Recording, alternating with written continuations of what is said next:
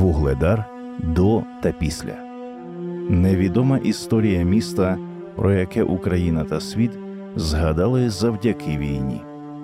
Автор Євген Руденко. Читає Дмитро Олковінський.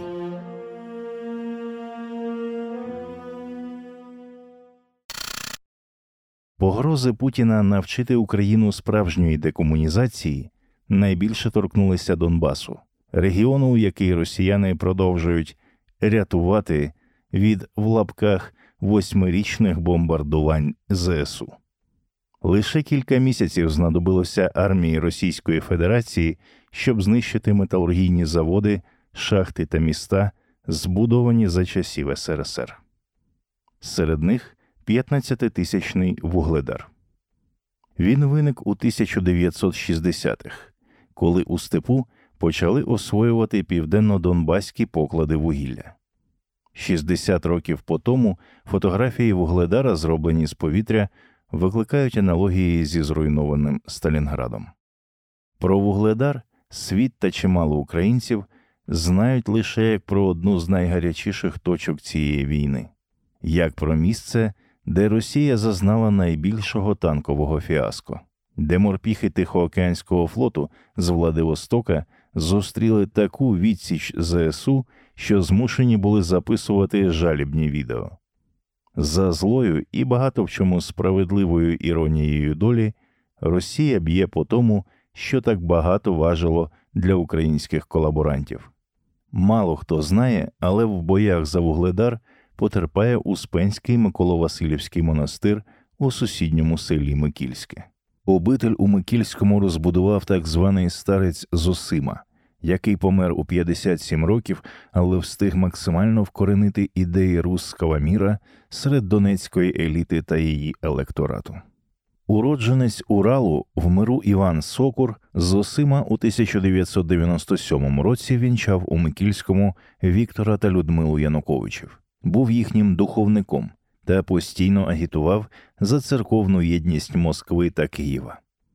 Зосима заповів, після його смерті до Микільського має приїхати патріарх Кирил, освятити точну копію Успенського собору Кремля. Його збудували за декілька кілометрів від Вугледара стараннями старця та спонсорів Віктора Януковича та металургійного магната Віктора Нусенкіса.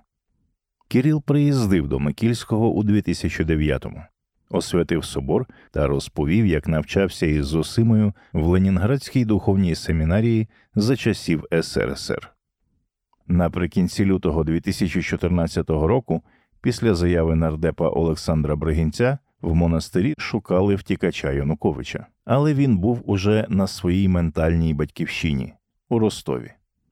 Вугледарський журналіст Євген Лелюх, який жив та працював у Донецьку, але після окупації у 2014 році був змушений повернутися в підконтрольний Україні Вугледар, називає рідне місто квінтесенцією Донбасу. І річ не лише в тому, що життя Вугледара повністю зав'язане на роботі шахт. Серед шахтарів багато тих, хто пішов воювати в лавах ЗСУ та загинув за Україну. Навесні 2022 року Євген провів декілька тижнів у бомбосховищі Вугледара, поки не покинув місто. Далі його пряма мова. Про те, яким був Вугледар до війни, що там відбувалося після повномасштабного вторгнення та чи має він майбутнє.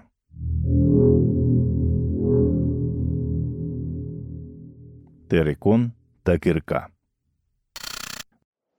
Мабуть, так працює стадія заперечення. Думка про те, що моє місто почали знищувати разом із людьми, відторгалася майже фізично, до нудоти. З вугледарського щоденника Євгена Лелюха. Березень-квітень 2022 року. Всі, хто нічого не знає про Вугледар і вперше потрапляє туди, кажуть: їдеш полем, і раптом ніби знізвідки з'являється місто. Він стоїть не на трасі Донецьк-Маріуполь чи Донецьк-Запоріжжя, а, умовно кажучи, на відшибі.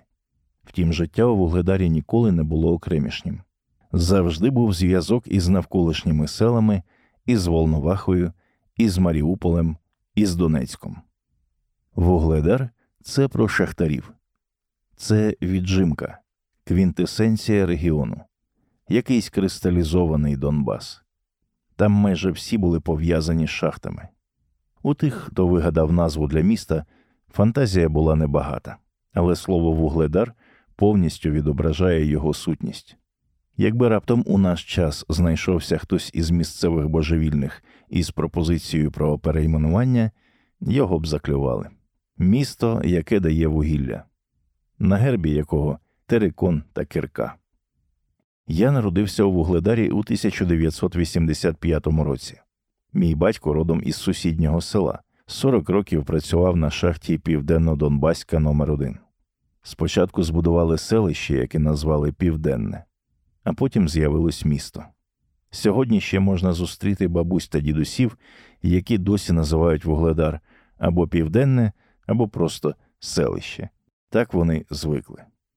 Місто побудували серед чистого поля.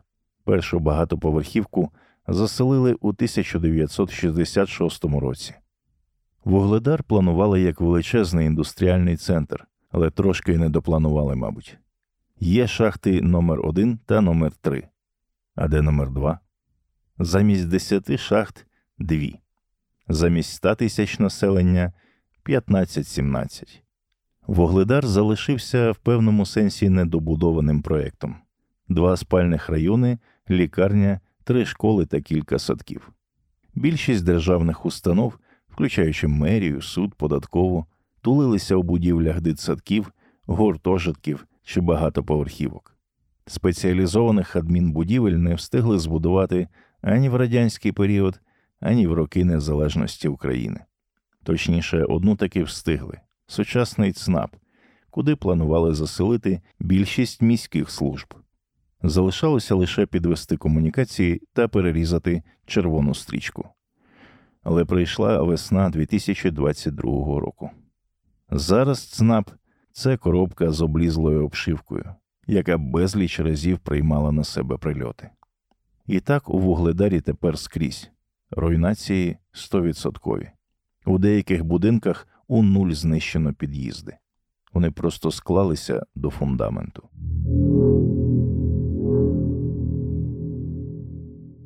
По цеглині. Вночі нудило дітей. Майже всіх поголівно. Однорічного Тимошка за 1,5 метра від мене. 10-річного Михайла майже на мене. І ще кількох віддалік. Зранку нарахували 7 хворих лише у нашій залі.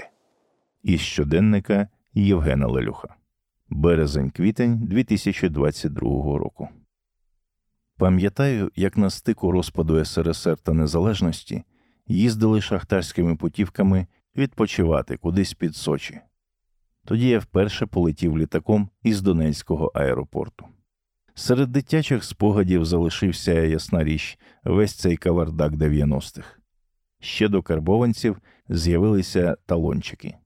Такі нарізні рулони паперу, майже туалетного. З ними тебе посилали по хліб. І ти з цими рулонами під пахвою, що важать більше за буханець, стоїш у черзі півдня. Потім шахтарям почали видавати зарплату дріб'язком. Монетки приносили в магазин упаковками, сумками, ставили на прилавок. Не знаю навіть, як тоді продавці це все підраховували. Пригадую великі аварії на шахтах. Уявіть обличчя людей, коли містом звучить сирена, піднімають по тривозі воєнізовану гірничо-рятувальну частину. У місті, по суті, кожна сім'я шахтарська.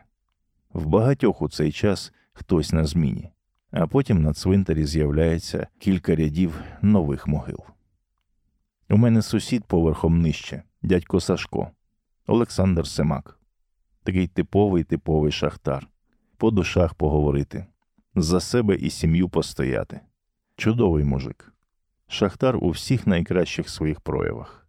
Він явно не призовного віку, але навесні 2022 року вивіз сім'ю на Західну Україну, а сам пішов добровольцем. Загинув улітку. Чому пішов? Побачив, що непорядок і треба щось робити. Вугледарці завжди були заповзятливі. Хтось у 90-х тягав клітчасті сумки з Польщі та Туреччини, займався купи-продай. У місті відкрилося багато магазинчиків, від продуктових до ювелірки. Декілька банківських відділень, аптеки – все це було. Вугледар розвивався. Власне кажучи, після 90-х він не був у стані якоїсь глибокої депресії. На пікніки, на свята їздили у ліс, який називають Шайтанським, бо річка Шайтанка була. Святкували там випускні. Поблизу багато ставочків, в тому числі біля тих дач, за які йдуть тепер бої. Там шахтарі, люди з руками, будували собі котеджі з альтанками, банькою, фруктовими садами, щоб відпочивати, проводити час на пенсії. Коли зараз дивишся по чатиках і телеграм-каналах відео звідти, натикаєшся на коментар: «Сука, це ж мій котедж. Кіно знімають тварюки». Там уже все по цеглині розібрали. Все вирувало. Ходити містом сумно. Руйнування, зневіра. Але люди не впадають у відчай. У квадратах, куди ще не прилітало, діток виводять покататися на гойдалках. Із щоденника Євгена Лелюха. Березень-квітень 2022 року. Що вам ще розповісти про Вугледар? Не цікавезне в історичному та архітектурному плані місто. Але до 2014 року все в нього було чудово. Тихе, доглянуте, крихітне. Пройти його по діагоналі можна швидким кроком за 15 хвилин. Він відрізнявся, наприклад, від Волновахи тим, що взагалі немає приватного сектора. Тож вулиці були чистими, сміття вивозили, дерева висаджували. У центрі плиточку поклали, буквально за кілька місяців до вторгнення.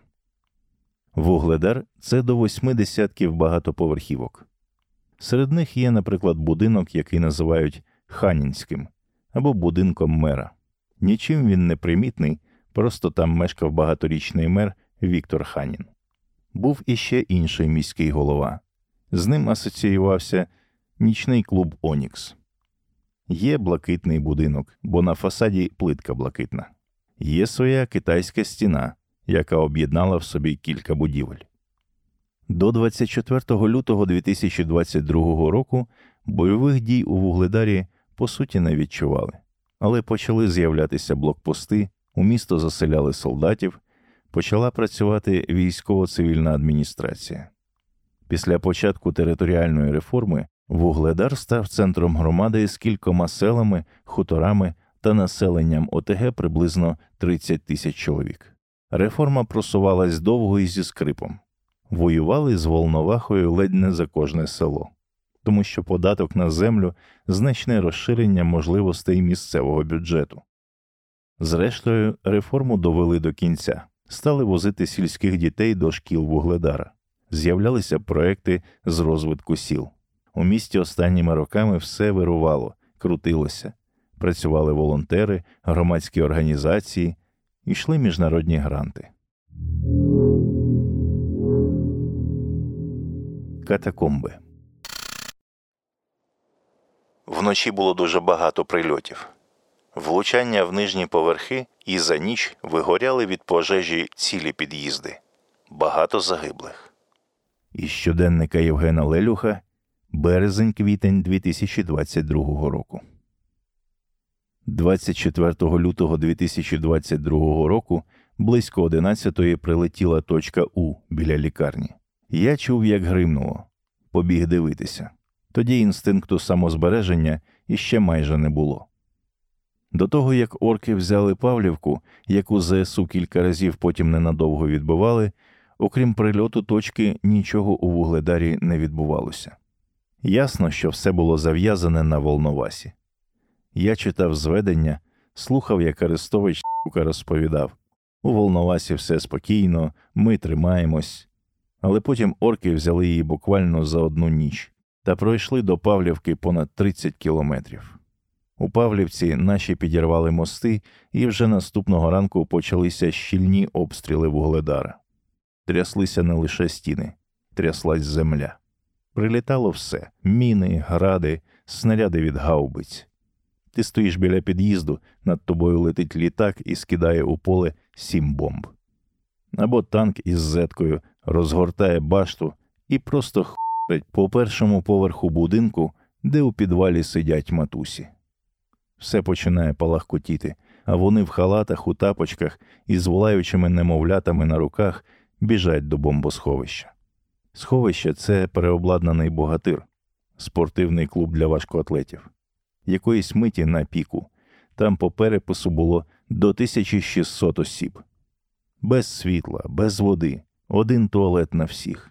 Усі хочуть їсти, всі хочуть щось іще. Там я провів понад 3 тижні. Я бачив загиблих на вулицях, відірвані руки, ноги. Але одразу не поїхав з міста, бо розраховував на контратаку ЗСУ. На те, що Вугледар так надовго не загрузне на лінії фронту.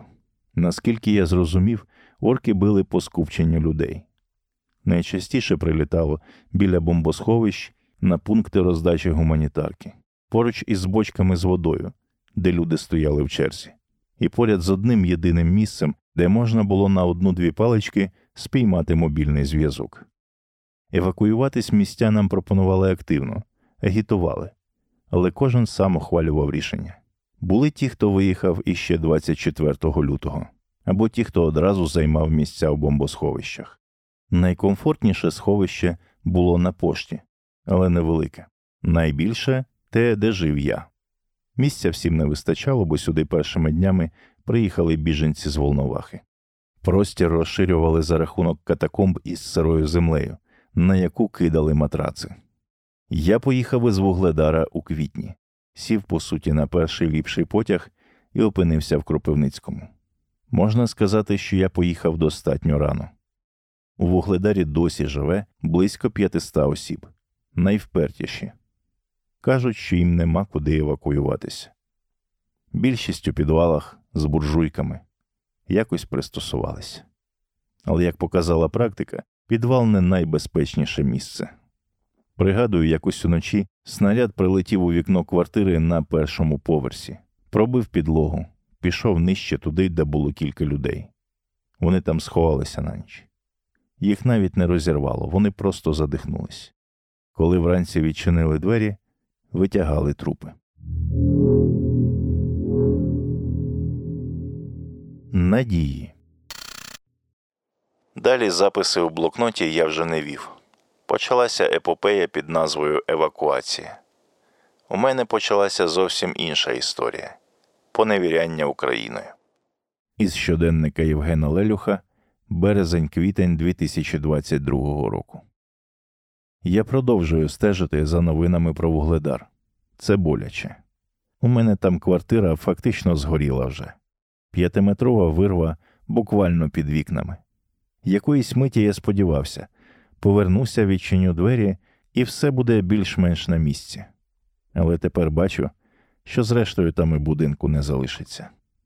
Я не знавець стратегічних тонкощів, але, правду казавши, жодної цінності з військової точки зору Вугледар, що стоїть трохи на відшибі, ніколи наче й не мав. Ніколи не міг подумати, що за нього буде настільки запекла тривала боротьба, яка знищує місто під нуль. Чи можна сказати, що Вугледара вже немає? Він ще є. Але незабаром його може не бути. Він як людина з безліччю кульових поранень, що перебуває в комі. Не залишилося жодної цілої будівлі. Нема комунікацій. Нічого. Мене часто смішить те, як росіяни показують бої за Вугледар. Кілька разів уже бачив, що це величезна конгломерація із шахтами та заводами, з якимсь величезним багатокілометровими тунелями. Вони ось так це все подають, ніби вони знов штурмують Азовсталь. Штурмувати там справді складно. Поле, жодних укриттів, максимум лісопосадка. Шахти за кілька кілометрів за містом. Але якщо вони хочуть далі посилати на забій свої танки, то нехай посилають. У новинах вони захоплювали Вугледар вже кілька разів. Не розуміють, що дачі, за які зараз триває боротьба, зовсім не межа міста, і навіть не поряд з ним. Вони між Вугледаром та наступним селом. Що буде далі з містом? Про майбутнє намагаюся не думати. Усі, хто поїхав, спершу казали: почекати треба, все обійдеться, повернемось, але з кожним днем. З Донецька у 2014 році теж усі виїжджали ненадовго. Без шахт не буде Вугледара. Сьогодні там все знеструмлено, є руйнування. Самі шахтарі кажуть, що запустити їх буде дуже дорого або й неможливо. Якщо вода у виробки пішла, відкачати її дуже проблематично. Але запасів вугілля там ще багато.